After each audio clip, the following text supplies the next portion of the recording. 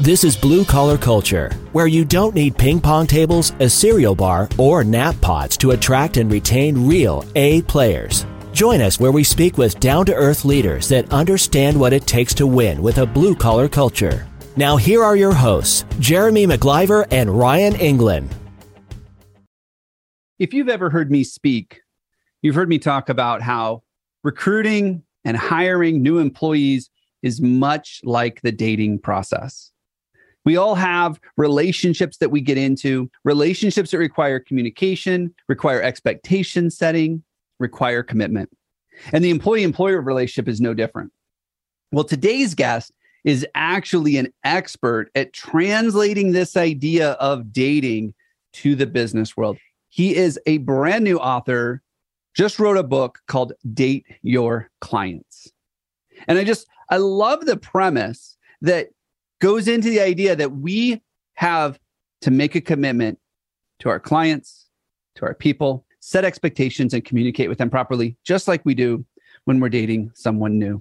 So I'd love to introduce today's guest to the show, Mark Young.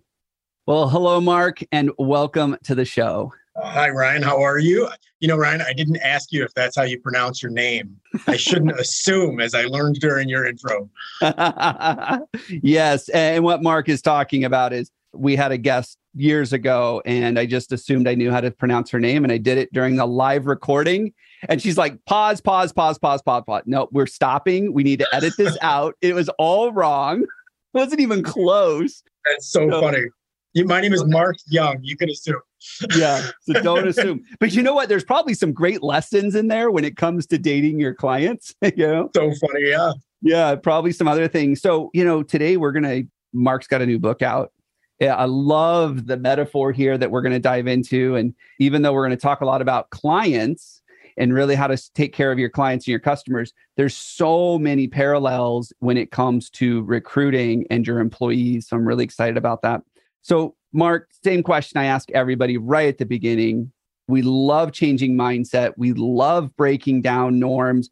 What is the biggest myth about your industry? Well, so Ryan, professionally, I actually own and operate an advertising and marketing agency. So that being the industry we're talking about, the greatest myth is that anybody who does marketing is an expert at all different forms of marketing. And I talk about this. Someone's like, oh, I have a nephew who does that, or I have so on. They're really good with computers. Oh, sure. They should definitely be able to build you an e-commerce site that converts.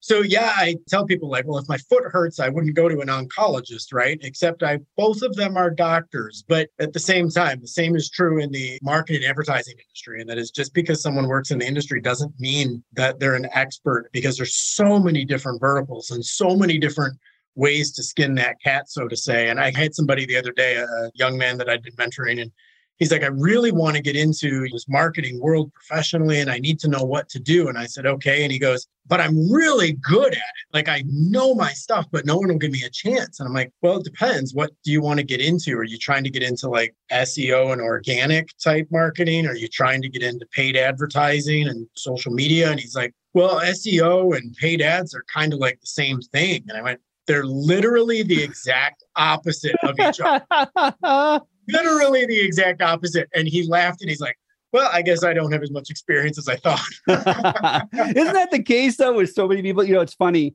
I spent in a past life, before I was helping companies with recruiting, I had a marketing agency as well. And I always loved it when we would deliver a new website design and we would send it to the client. And they'd be like, well, I talked to my brother-in-law and he thinks it's awful. He thinks you need to change this, you need to change that. And I just remember thinking, if my doctor told me I had a brain tumor, I don't know that I'd bring those films home and be like, hey, sweetie, what do you think?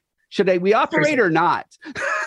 I'll caveat one thing to that. And it's what I always tell my clients. And the first thing is, and I actually mentioned this in Date Your Clients, and that is, quit asking the people closest to you their opinions, because all of them are going to tell you something positive, because why would they want to set themselves up as being the bad guy? Yeah. Like, these are people who want to remain in your life. Why would they call your baby ugly? Yeah. Like, they're not going to do it. Like, hire a professional who tells the truth. Yeah. That's what you need to do. But from the standpoint of my brother-in-law thinks this needs changed and that needs changed, the one thing I always highlight for my clients is, let's take that under advisement, because your brother is a potential consumer. So from the eyes of a consumer, let's figure out if your brother is the demographic that we're trying to sell to. Because if your brother is in demo, that may be valid input. But if your brother is out of demo, if your brother's 60 years old and we're trying to sell a product to an 18-year-old female, I probably don't care about his opinion. Yeah. So much to that. So tell me, so you wrote this book called Date Your Clients, and I love the metaphor there of dating them. Give us the quick overview of the book, just the premise of the book and maybe why you wrote it. Well, so the story behind this is as embarrassing as it kind of is to sound, although it's not embarrassing for me, is I was talking to a client one day who just wasn't getting it. And as I was trying to explain to her some of the disconnects that were happening because she was, again, metaphorically throwing out the baby with the bathwater, I tried to explain to her, I'm like, no, you're missing the point. Like you're driving traffic to a website that's terrible. And you're blaming the traffic. And it's like, well, it's not the traffic's fault because the traffic got there. The issue is that the site itself is terrible. I'm like, it's no different than if I were to get you 100 first dates and you showed up looking ugly. Like, doesn't matter how many dates I get you, you showed up looking ugly. Like, it doesn't matter what kind of personality you have. You already turned people off. I'm like, it's kind of like your dating profile. You would never put ugly pictures of yourself on a dating profile. You always put the best ones, right? I'm like, same with your website. It's another point of intrigue. And the goal is to simply continue the relationship. And I said, the goal of a first date is a second date. Yeah. The goal of the first date is not marriage, right? The goal of the first date is a second date. And the goal of the second date is a third date until you've accumulated enough data to decide if this is going somewhere. But the reality is as a marketer, I can get you as many first dates as you want, but you've got to deliver once that happens. And I start metaphorically outlining this to her, and she was not real receptive to it. And I said, well, tell you what, how about if I put this in an email for you? That way you get a chance to kind of let it marinate. And I started writing this email to her, and it turned into a book. Truthfully, that's exactly how that happened. Okay. All right. Literally started an email and wrote a book. I love it. I love it. That's one of the best ways, right? Because it's authentic, it's real. Like you were looking to solve a problem. It's fantastic. You know, it's funny when we talk to clients, they're like, oh, we can't find any good people. Like there's no one out there that wants to work. And we pull up their online profile and, you know, they look to the equivalent of being an axe murderer. I'm like, this is why people don't want to come work for you. You know, when your Yelp reviews are a 2-star, guess what employees are thinking? Well, the customers don't like them. There's no way the employees like being there. True statement. You know, so often we, as employers, I see this as business owners, we sort of dismiss some of the bad stuff. And we're like, oh, that was a crazy psycho client. Who cares? But it's out there in the world. And it's part of your axe murderer looking profile. Yeah, it's that glass door issue. And the truth of the matter is to a certain extent, there is a certain element of people read Glassdoor reviews and it's like people post the negative, not the positive. That's kind of one of those things. But to employers, one of the things that I always mention is like, then just have your current staff go write reviews for you. Like it's not that complicated. We can dismiss the bad ones, but are there any good ones? When we're dealing in e-commerce, the same thing goes for your product. Like it's okay to have a 4-star review, you know, an average of 4 stars, because some people aren't going to like it no matter what you do. Yeah. But the reality is we need to make sure that we're trumpeting the ones that do. Well, and if you have 5,000 5-star reviews, people are going to start to call BS after a while. They're like, there's no way you're making that many people happy. 100%. So it's okay to have a couple bad ones. And I tell you know what, we have that conversation all the time too. It's like, there is no such thing as a perfect company that delivers perfect customer experience. Customers don't want to know you're perfect. They want to know that when a problem arises, they want to know how you'll solve it. Yeah.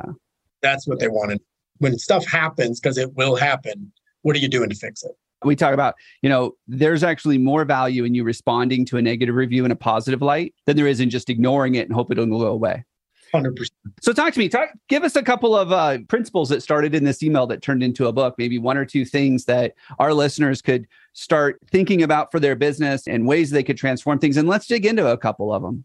Yeah. So again, I tend to be somewhat of a sarcastic, snarky kind of personality anyway. So it became very evident in my writing that everything had a bit of a tongue-in-cheek sort of nuance to it. And part of that is when you're talking about dating your clients, even the title itself has a somewhat provocative nature to it, right? I mean, date your clients and everybody immediately tilts their head slightly and goes, oh, like, I thought we weren't supposed to date our clients. Like, ha, ha, ha, right? Well, obviously. But in that metaphor, one of the things I tell people is, you know, I've dated a lot and I've also had a lot of clients. And the one thing that all of them had in common was they've all been human. And the reality is that human interactions are human interactions, because no matter how unemotionally you want to consider yourself at work, you're an emotional human being, right? You're a person who's created that way. We all get frustrated. We all get disappointed. We all have celebrations. We all want to be cheered on, even when we say, oh, that stuff doesn't matter to me, right? Sure. And attaboy goes a long way, no matter how good you are. And a certain amount of that pomp and celebration and stuff like that is necessary. But in the date your clients metaphors, again, we start everywhere. Chapter by chapter, it walks through probably the unscrupulous details of how dating takes place and makes every single comparison through the life cycle of a client relationship. And chapters such as the first fight and the first date and meeting the family and all of this kind of stuff. And they all play in, by the way, to the same thing in recruiting and in all of this. It's how do you manage relationships? And I go back to a word all the time in darn near every interaction I have, and that is it's expectations. Oh. And for most people, it boils down to a matter of making sure your expectations align. Because talking about recruiting, an employee has an expectation of what an employer should do for them and what the employer should be for them. And the employer's, for all intents and purposes, guessing. Yeah. But those expectations are typically based on a past employer. So you have no idea how that past employer treated the employee. And that's what that employee expects from you now, good or bad. That's their expectation, just like the ex-girlfriend, right?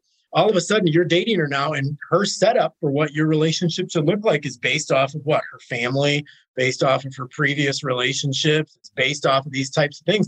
And you're guessing. Yeah. And the reality is that most arguments in relationships, most employee dissatisfaction, it all comes up because someone expected something that didn't happen. It's typically nothing to do with what happened. Yeah. It's usually what didn't happen.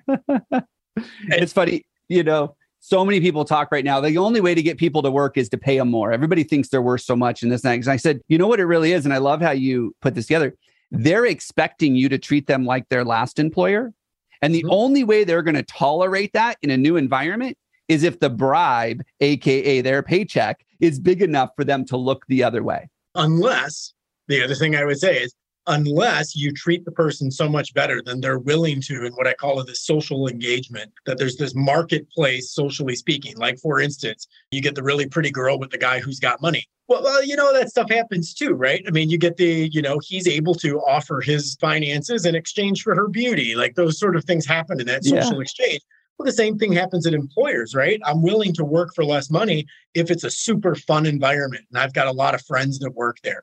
Yeah, or absolutely. For instance, I get to work in a field where I'm passionate. And in the field that I'm passionate, if I'm an artist and you offer me a job where I just have to create art every day, I'll work for less money because I just love what I do. In your world, I mean, you're dealing with a lot of blue collar work. And it's like, that doesn't necessarily provide the existential benefit that a lot of people are looking for. It's a wage type situation, but they still want additional perks. They still want to feel that value. They still want to have that personalized touch. But again, you're competing with their last employer's, the bar that was set for them. And even dealing with clients. I mean, we're an advertising agency. Well, how often my client thinks we should meet is 100% based on when their last agency met. We tell them we're going to set you up on a meeting every 2 weeks. Well, my last agency, we met weekly. Okay, fine. We'll meet weekly. Like, if that's what it takes, but I'm guessing the outcome until that happens. Like, well, I don't like the way we do this. We have one client. We use Microsoft Teams, and we use it internally. We use it with clients. We use it with all of us. Well, this one particular client uses Slack, and his solution was, well, everyone we deal with uses Slack. So you guys need to use Slack when you're communicating with me. We're like, whatever, like, if that's what it takes, but it's the expectation of what they believe good service looks like.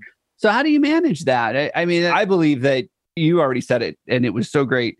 It's not what happened. It's what was expected to happen that didn't happen. That's what causes the problems.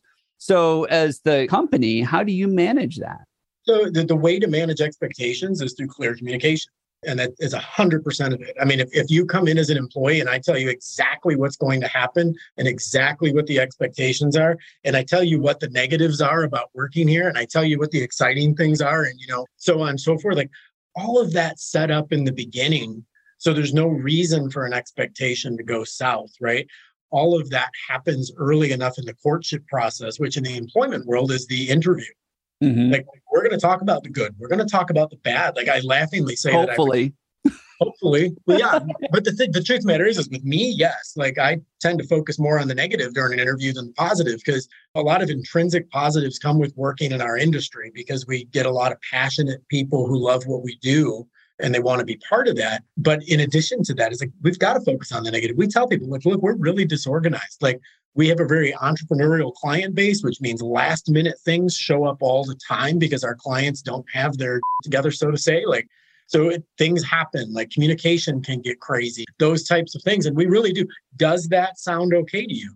Does that frustrate you? Is that something you think you can work within? Like, we change hats all the time. Like, is that a place that you can do? And a lot of times I notice employers want to talk about all these positive things, right? They want to do all this kind of stuff. And that's when they want to say, oh, this is the best place to work ever. You know, we're the biggest whatever in America. No one cares. Like, no one cares that you're the biggest company in America. They want to know how it affects themselves, because at the end of the day, I'm my own favorite topic. And we talk about this in marketing all the time. Quit talking about yourself. Talk about the customer. Yeah. And from an employment standpoint, it's the same thing. It's like employers want to sit and have this conversation about themselves and what they offer and what they do as a company and what they. And the reality is the employee is sitting here going, okay, but how does this affect me? Yeah. What do I get out of this? And I don't mean financially. I mean, again, a lot of this existential benefit comes from we do an annual golf outing. I mean, for us, as an example, one of the things we talk about is we believe in work-life balance. We understand that people have lives outside of the office, which means we're really flexible about people being able to work from home if necessary. And we close the office for 2 weeks around Christmas and New Year's, because we understand that being here in South Florida, nobody's from South Florida. We all travel for the holidays. So no one who lives in South Florida actually has family in South Florida. Everybody's from somewhere else. So our entire office is planning on being out of town anyways. Well, you know what? We just shut the office down. But here's the expectation. Around this time of year, we are outlining what projects must be completed before we go on break. Everyone has to take their laptop home with them when they're traveling over the holidays, because just because we're closed doesn't mean our clients are. Sure. And we're outlining those types of expectations. But again, what's in it for you, Ryan? You get to spend 2 weeks at home over Christmas and New Year's. You can go spend it with your family up north. You can do whatever you want. Yeah. Just be available if I need to call. And those types of perks, but those types of people start thinking like, wow, I get vacation time and I get to use it and I get time over the holidays. Sure. Like, that's really cool. Like, you guys don't count sick days. If you're sick, you're sick, work from home, whatever. Sure. That's not a problem. Like, wait, and I get these things. It's usually not a conversation about dollars. Yeah. It's usually a conversation about people's wanting to be part of a fun team. Like, it's very common for us to have 3-4 people all come in and introduce themselves all during interviews. And I'll leave the room oftentimes. I mean, I'm not the one who does most of the hiring, but I mean, our VP of ops, she'll leave the room and just let them chat with other employees. Yeah. Talk to other people. So when I think about that, though, back to lots in there about expectation setting, communicating it, which I don't know why, but communication seems to be one of the hardest things for a lot of companies to figure out how to do effectively, which I'm sure it talks about. And I think the analogy or into the metaphor is that's what the whole dating process is about. That's where you communicate, is during the dating process. So when it comes to dating your clients, like, what's that look like? How do you set expectations with clients so that it actually works?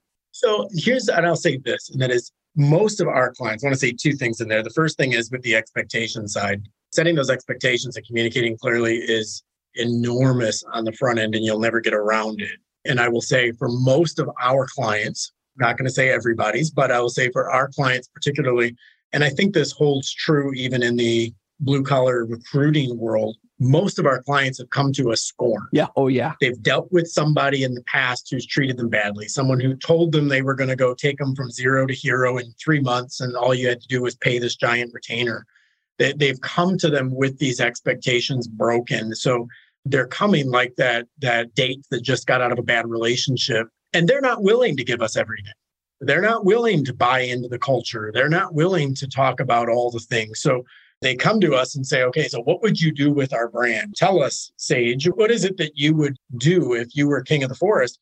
And we spell out this giant scope of work and tell them, look, these are all the things that are wrong, which to them are inherently sounds just like the other people I've talked to because they were negative too. Yeah. And then they say, okay, well, our budget is $3,000 a month.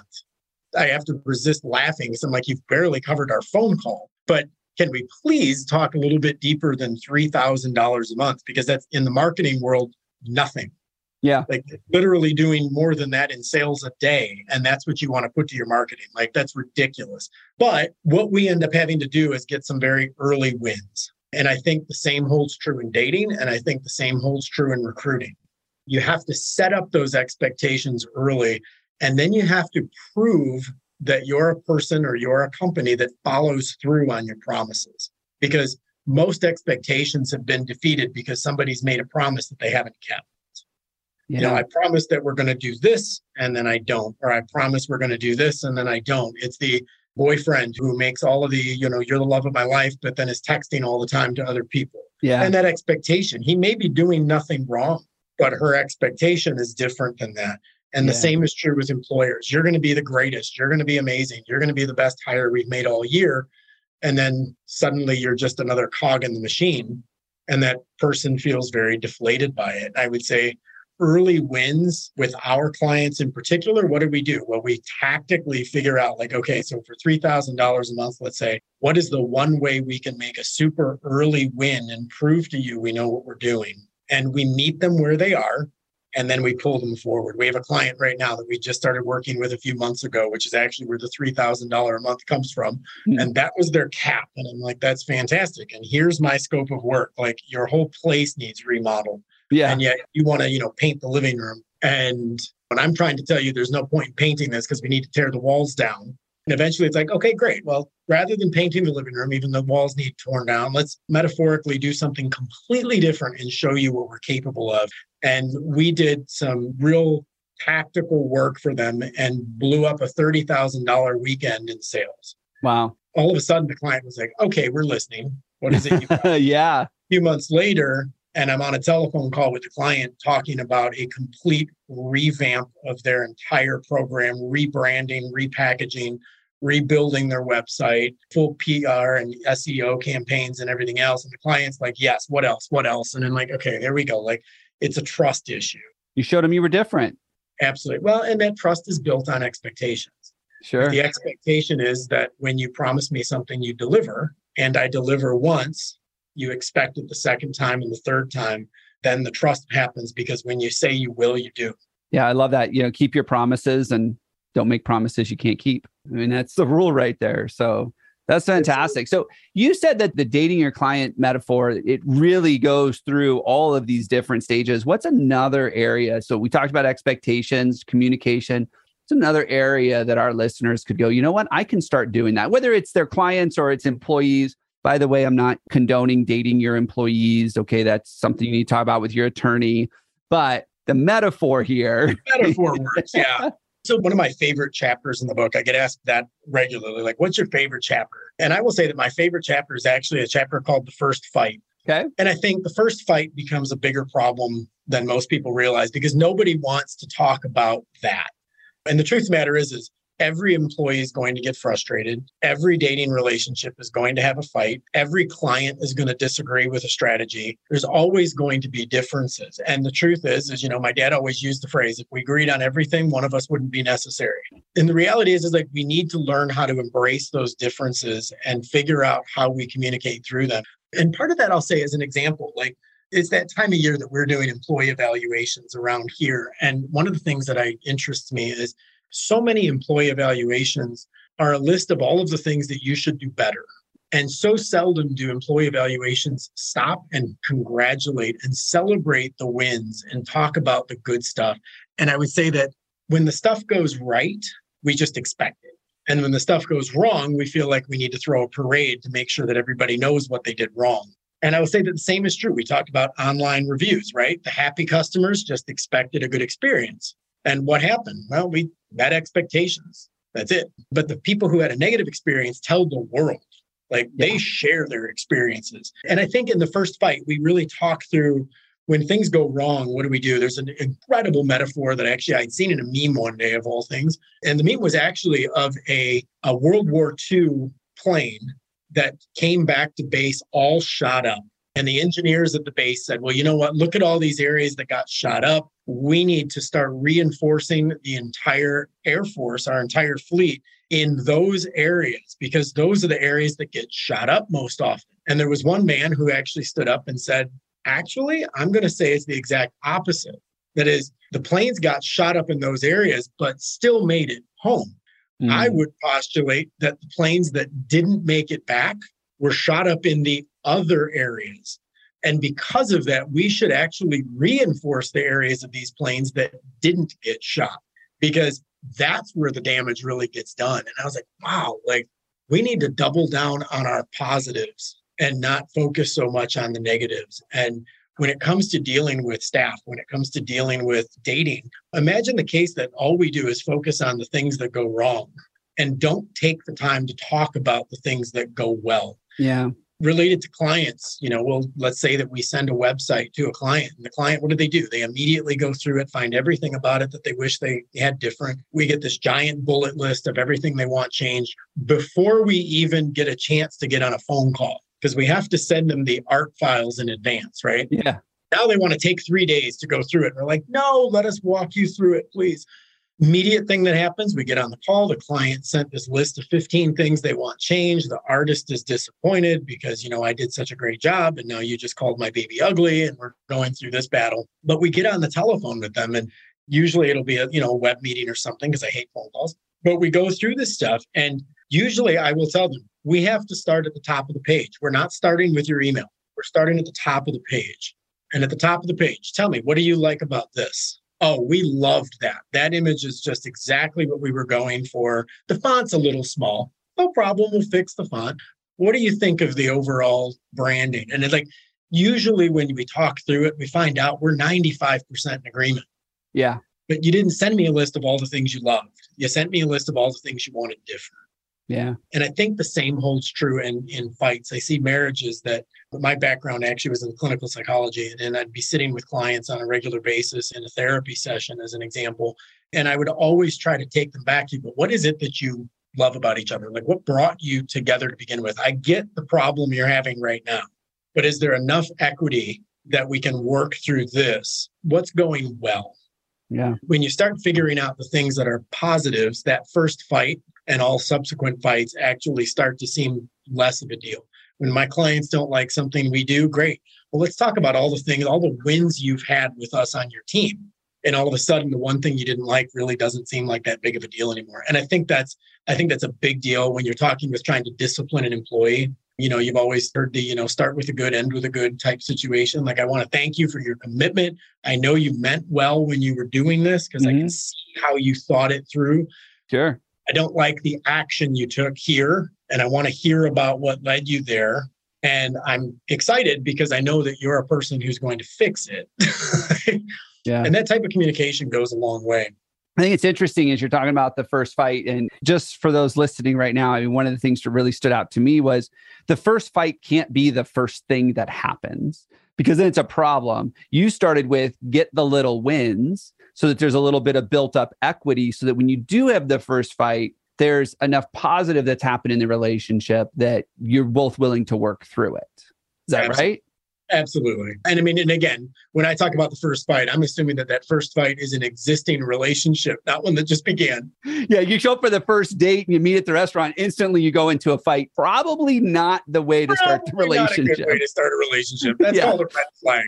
Yeah. But yeah, I mean, a lot of great stuff in there. I think the thing that really stood out for me was when you're talking about the critics, right? Everybody's a critic. And I think one of the things that I learned a long time ago is the difference between an amateur critic and a professional critic is the amateur critic can tell you what's wrong with it, what they don't like, whereas the professional will tell you what they do like. Because I think so much in human nature is it's easy for us to tell us what we don't like, because there's usually an emotional, visceral reaction to it. Well, I will tell you another quote from my dad, which he's got all kinds of them. But was no one ever erected a statue to a critic. He's like, that's fair. That's fair. Yeah. No, that's fantastic. So better communications, understanding that it's not going to be perfect. that there are going to be fights, whether it's a client, whether it's an employee, like there's going to be fights, but making sure that there's enough equity, getting those little wins first to make sure that when they do go to the fight and you're in that relationship, that you're both willing to work through it. But then again, even when there's that fight, being able to communicate. Like one of the things that stood out to me that you just said was when you go back, yeah, they sent that email and it probably the designer wasn't happy and account manager probably wasn't happy, but nobody went and blasted the client back and said, you're wrong, you suck, you're an idiot. It was like, no, let's sit down and have a conversation like two civilized human beings. And you started with, well, what's good about it? And then you heard them, but then you were also able to point out probably a lot of the other things that they didn't. So, I mean, for me, it sounds like so much of dating your clients is so similar to relationships, which they're all grounded in communication. Well, the other thing I'll throw in there, Ryan, for your audience that's looking for a little bit of a deeper dive in something, and that is, I'm sure you're familiar with the psychological term of pattern interrupt. And pattern interrupts, I tend to live my life by them. And that is, I think that most people have a script already written. And the idea is that, I know what a fight should happen and I immediately go into my comfort zone in fighting. Or if an employer relationship comes up, like people behave in patterned ways. And that is, the brain doesn't like change all that much, right? It likes novelty. It doesn't love change. And the reality is that people approach situations in those patterns, and patterns are not typically rational. When we interrupt the pattern, what happens is it forces you to think in the now and not think from the past. And there's a difference there. So when I get on the phone with a client who is accustomed, their expectation is you send me your best and then I tell you all the things I want changed. That's their expectation. When I can pattern interrupt and get on a telephone call and say, hey, I'm so glad that you're on the call today. I wanted to sit and talk about all the things you love about our work. That's such a pattern interrupt for the client because that's not what they expect to hear. And it makes them go off script because their script is they printed out the email they sent and we were going to talk about all of the things they told us needed change. And they're forced into stopping and going, did you just say talk about all of the things you loved about my work? Like, okay, and I can picture this and I see it in marital situations and whatnot too. You and your wife get into a fight and your wife's like, you just fill in the blank. And you're like, that's great. And I'd love to reply, but first I need you to tell me 2 things you love about me. And you can imagine her response, like, what the hell are you talking about? Things I love about you. I just told you how angry I am. Yes, I know, but there's 2 reasons you love me and I need you to tell me them. And then I will reply with, what we're talking about here. Like those types of pattern interrupts are complete game changers in conversation. And the more novel you can make a conversation, the more present the other person becomes. And I think that's true in so many ways. Like you go in for a job interview. What do I expect? Well, I bring a copy of a resume. I wear my best outfit. You show up in the meeting room 10 minutes late. You tell me how busy you are. Like we expect all of these things. And it's like, the more novel you can make it, the more intriguing it is for the other person. So to your listeners, I would say, as you're recruiting new people, quit doing it the way everyone else does it. Find a pattern that breaks their expectations because I guarantee you they'll remember you. And I guarantee you that novelty they will assume is not just a one-time event, but it's a novelty that continues and break those patterns. Like sit down in an interview. I mean, I love when I've started interviews and I deliberately do it different all the time, but I'll start an interview going, great. Well, before I start asking you questions, I want you to start. And the person just kind of looks at you like, oh, well, I don't know much about the job. Well, yeah, but you're searching for an employer. I'm interviewing you. You're interviewing me. You start. Yeah. And sometimes it's enough to just break that ice to change that pattern a little bit. No, that's great. You know what, Mark, there's so many things here and there's probably so much more in the book. I mean, we've only had short little time together and you wrote a whole book about this concept of being able to date your clients. So there's probably so much more that our listeners can get. And for those of you that have heard something in here, I mean, go check out the book. It's available on Amazon. There's a website. Mark, you had also mentioned too, if anybody's interested in having a conversation with you or your team about ways you can help them with their marketing or being able to even date their clients a little bit more, have better relationship with their clients. You said you had an offer for them. I'd love for you to tee that up right now. Yeah, thank you. So I would guarantee to anybody, if they reach out to me, like I love conversations. I love just building relationships with people. The entire premise of our book is to value the relational over the transactional. And that's the same way I want to be right now. And that is, I'm not trying to offer a transaction to anybody, but I want to offer a relationship to anybody. Reach out. My website for the book is dateyourclients.com. And you can reach me at mark@dateyourclients.com. book's available on Amazon. I tell anybody, go pick up a copy of it. You'll enjoy it. It's a fun read. It's a business book that's not boring. And at the same time, I would tell you, reach out to me. Let me know what I can do to support your business in whatever way possible. Rise Agency is my marketing agency, but just go to Date Your Clients and reach out to me. We'll talk. I answer that inbox myself. So if anybody wants to talk, they're getting directly through to me. That's great. Thank you so much, Mark. And yes, take him up on that offer. What an incredible offer. Published author here, knows what they're talking about, knows how to create better client relationships. And the truth is, we all need that. We all need that all the time. And it sounds like, and we were able to do it quite well in this episode here, it's all going to translate to all your other relationships as well, even your employee relationships, and heck, talking about dating, maybe even some personal ones as well. You know what, Mark? Thank you so much for being here today. I really enjoyed it. Perfect. Thanks so much, Ryan. I appreciate the time. The Blue Collar Culture podcast is sponsored by BlueCollarCulture.com. We help entrepreneurs create a healthy culture and build a self-managing business. To learn more, go to BlueCollarCulture.com.